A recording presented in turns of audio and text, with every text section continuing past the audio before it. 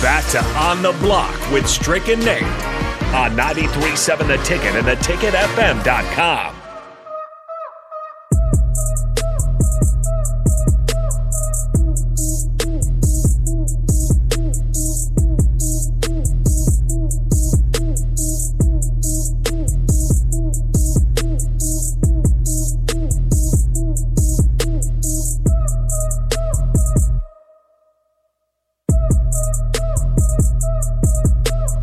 A very happy Wednesday, hump day to all of you. My name's Nate Brennan. He's the Husker Hall of Famer, 9-year NBA vet Eric Strickland. You're listening to 93.7 The Ticket. We're coming in hot. That is absolutely correct. We want you to come in hot, too. 402-464-5685, Honda Lincoln Hotline, Starter Heyman text line. You can also check us out on the Starter Heyman Jewelers video stream. Facebook, YouTube, Twitch, Twitter. Give us a like, subscribe, share, follow, all that good stuff. We greatly appreciate each and every one of you. Also want to give a shout out to Mary Ellen's. They are open and ready to serve you. Charles and his crew do a great job over there. I recommend the pulled pork sandwich. It's my go-to. You're going there today. Catfish. I was about to say, I know Strick's going to Mary Ellen, so maybe you'll see Strick there because he will be there right after the show. So definitely something to keep in mind. We're going to head to the Honda Lincoln Hotline where we've got Evan Bland, Omaha World Herald. Evan, how you doing? You guys got me hungry. Talking brisket, catfish, my goodness. Oh, Sounds yeah. good. Yeah, next time you're down in Lincoln, we'll have to take you to Mary Ellen's. It's the place to be. Evan Bland, Omaha World Herald, joining us. Evan, we've been talking about it pretty extensively this week. We'll get some of your thoughts on it, but if you just want to run me through, where does Nebraska stand right now with the transfer portal? I know it's about as chaotic as it possibly could be. We've already seen, I believe now we're up over 10 Huskers transfer. Once we go through bowl season and over the next month or two, where do you kind of expect that number to be at and look like? Well, I think that's one of the big questions with Matt Rule and what this program is going to be in year one, because you think about the rebuilds that he had at Temple and at Baylor. Those were all about stacking recruiting classes, developing young players, and then they took off in year three in both places. Now, right. the portal was not in existence when Matt Rule went. Not really, not in its current iteration when he went to the NFL after that 2019 season. So, he has to make a decision.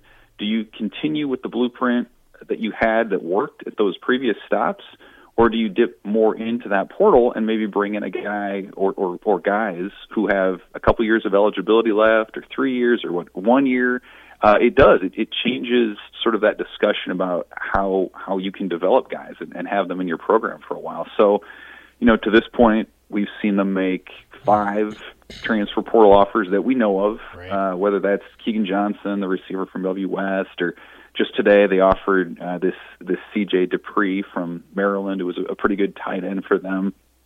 So clearly they're going into it somewhat, and you have to. I think, you look at teams like Iowa last year who really didn't go into the portal at all, and you see that really puts you at a disadvantage. Mm-hmm. But you have to walk that line, I think, if you're Nebraska. And the other thing that this sort of reminds you is how much of a relationship business college football can be, too, because a lot of these players that are going somewhere else are going to schools and more specifically going to coaches who they built relationships with in the recruiting process the first time. We're seeing that with a couple other transfers that Nebraska's reached out to. They were maybe offered by Matt Rule and his staff at Temple or at Baylor or things like that. So, I think we'll see some transfer portal action. Certainly we've seen a lot on the outgoing side. Now you've got 10 scholarship players that have left since Black Friday after Jamari Butler goes in today, the edge rusher. So, I think a lot of that's just sort of the way that the sport is right now.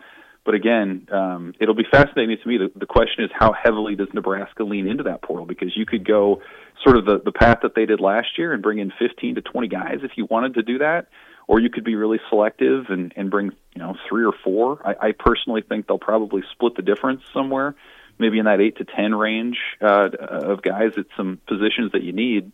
But it's tough to project, too, because, go through the roster and tell me a position you feel like Nebraska is set at, and I don't think it exists. So I think anybody that they feel like that can come in and be a quick starter is somebody you at least have to look at. Man, look at you, Evan, always taking my good questions. Yeah, right. You get ahead of me. And that was one of the things I was going. It's a two-part question. What is most important, do you think, Evan, with the new rules of engagement that are coming into Nebraska? And is retention most important, or is improvement, like you just said, in the transfer portal? Now, second part of that question is being that we don't know the style, Evan, you think we're in the queue for a potential quarterback? You've got, DJ out there, and then you've got guys like Caden Slovis, you've got JT Daniels. Are there some ones that quick patch fixes? Because I just don't know if our quarterback room is what Rule is trying to implement. Well, the quarterback piece is interesting.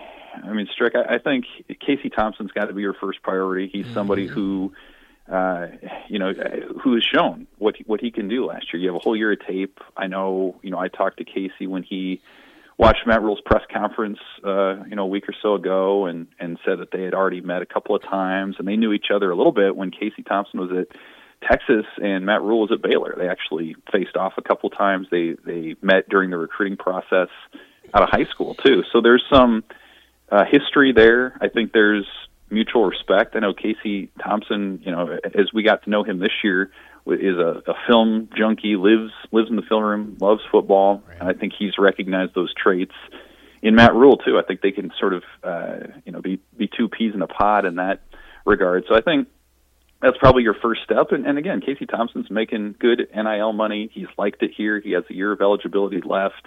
The NFL is something I suppose he could still pursue after this year, with another good season. So we'll see how that goes. But I do think either way, Nebraska's got to go into the portal. Now, whether that's going into the portal to find a new starter, the way that they did last year when they got Casey Thompson, or whether that's going into the portal more the Chuba Purdy route and trying to find somebody who can be, a quality backup and somebody that you can maybe develop over 2 or 3 years. That's, I suppose, a different question. But I just don't think there's any way you can stand pat when you look at this sort of compilation of quarterbacks they have. I mean, you have a guy in Logan Smothers who was recruited under Frost's sort of dual threat spread scheme. You have Purdy, who was brought in by Mark Whipple last year, and now he's gone. Right. So you have a number of different players, a number of different backgrounds.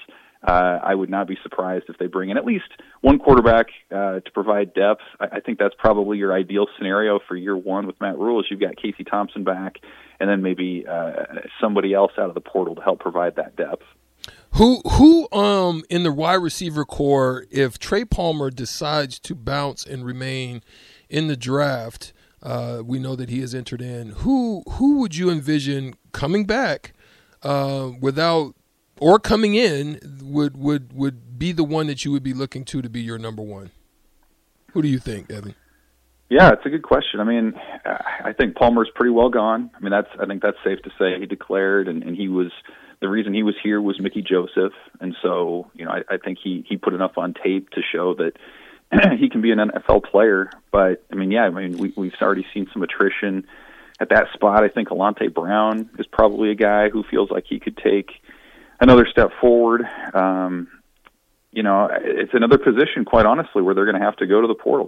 There aren't a lot of proven pass catchers on the team, and you know what? That's okay at that position. I mean, you think about the last couple of cycles where they get Samori Toure, who turns into an NFL pick from Montana. You get a guy in Trey Palmer last year who comes in and sets the school single-season receiving yards record, and now he's going to assuredly get drafted here next spring. And so, because it's a young group, positions in the portal that are easier and more difficult to recruit, I think history has shown the last 2 or 3 years in college football at large, and certainly at Nebraska, that receiver and some of those skill positions are a place where you can turn things around pretty quickly. And, it's still early in this process. We've only gone, 3 days now since the portal opened up to everybody. So I think there's a good chance that even if Nebraska does find somebody out of the portal, and I think they will, there's a good chance that person isn't even in the portal yet at this point. Maybe they play through their bowl game, or they, kind of assess their options moving forward. But there's no doubt it's a position for Nebraska that's had a lot of turnover in the last few years. It's had a number of different position coaches, and I think it needs remaking again. we don't really even know who the receivers coach is going to be at this point. So I think there are a lot of unknowns there. But again, luckily for Nebraska, the portal with receivers, that's one spot where you can address a deficiency pretty quickly. Evan Bland, Omaha World Herald, joining us. Evan, you bring up the receiving coach, and we're starting to see this coaching staff shape up a little bit. It looks like Donovan Raiola is also going to be retained. What do you make of this coaching staff so far, and what do you make especially, too, of Donovan Raiola, despite the struggles last season on the offensive line? He will be the offensive line coach in Nebraska moving forward. Yeah, I mean, I think I mentioned it on your guys' show last week. I mean, I said then I would be surprised if Raiola was that full-time guy. And so, yeah, I honestly was surprised where they elect to go with Raiola as the guy moving forward. I mean, like you said, the O-line struggled last year, and it's just so hard to assess from the outside, the performance of an assistant. Like how much of that the O-line struggles were just simply the personnel, how much of it was maybe guys playing that he did or didn't want to play. Like there are just a lot of different things that go into that. What I find interesting with Matt Rule and those hires, and I think you could put Raiola into the category, is that he has been a guy during his decade as a head coach who's really leaned heavily on bringing in young, energetic assistants. I mean, you're talking about their defensive backs coach, their defensive line coach. Those guys are both in their mid-30s. Raiola is about to turn 40. The running backs coach, E.J. Barthel, is in his late 30s. So, Rule has a track record of identifying something in these young coaches and then bringing them along. And right. By the way, you look at his history. A lot of the times he actually hits on these guys, and they go on to some bigger and better things. Yeah. So, I suppose I'm still in the camp of, Rule clearly has a vision. He has a plan of what he wants to do, and if Raiola fits that, I think it'll be really fascinating to see how that develops. But I think there's sort of an element too of maybe baggage from the previous staff where you just kind of think, oh man, if this guy was hired by that staff, then there's no way you can keep him around. But Rule again clearly sees something in Raiola to keep him around, and I think it'll be fascinating to see that play out. But again, I think the larger point there is the hires that he's made fall in line with what he's done at those. Yeah, the visions. Stops. Yeah. Last thing, Indiana. They go to Assembly Hall. The Husker basketball team heads out to Assembly Hall today, this evening, to play the Indiana Hoosiers, and it's going to be a tough physical game. What do you think the prospect of having a letdown is for this Husker team, or do you think they're mature enough to hopefully go in there and make some noise? Man, isn't that a crazy discussion? A week ago, it was like, oh boy, here we go with 3 top 15 teams. Yeah. What's that going to look like? And all of a sudden, Nebraska beats Creighton, and it'll be interesting, right? Because you can sort of make the case either way. Is this a team that coming off a big win gets full of itself and sort of comes off that emotional high and can't sustain that, or is this a team that finally, after years of looking for that signature win, pulls through and sort of develops some confidence and gets some momentum going? And I think that's possible given that this is a little bit of an older team. I mean, it's just been remarkable to see what the impact of Derek Walker's been on this club. I think Purdue, the next game down the road is a different animal just because of their size, but I just don't think there's any reason why Nebraska can't at least hang with Indiana, even being on the road in a hostile environment against a team that is one of the Big Ten contenders.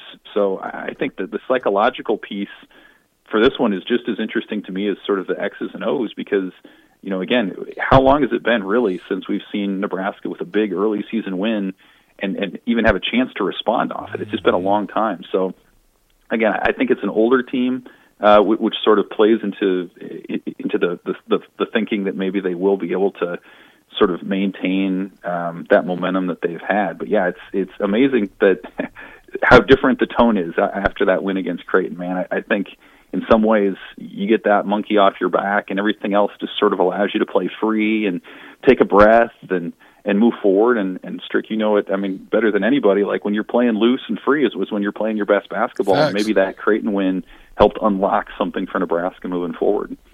Evan, you know it all. You can do it all. If people want to get more great content from you, how can they do so? Yeah, same as always. Omaha World Herald, Omaha.com, at Evan Bland, OWH, and the fun just continues. Oh, yeah. Volleyball coming up here in a couple of days, too. All kinds of fun stuff going on. Evan, we appreciate you. We'll talk to you next week. Thanks, guys. All right, there he goes. Evan Bland, Omaha World Herald. Great stuff as always. Again, we throw everything at him, and he always knows it. Baseball, basketball, football. Maybe we'll try and stump him next week, Strick. We'll see. I don't know. We'll see what we can do. Evan Bland knows it all. Omaha World Herald. We appreciate him as always. And we appreciate you because Strick is once again on a losing streak. Hopefully you guys can keep that going. 402-464-5685. Honda of Lincoln Hotline. Give us a call because Shootout with Strick comes up next right here on the block. 93.7 The Ticket.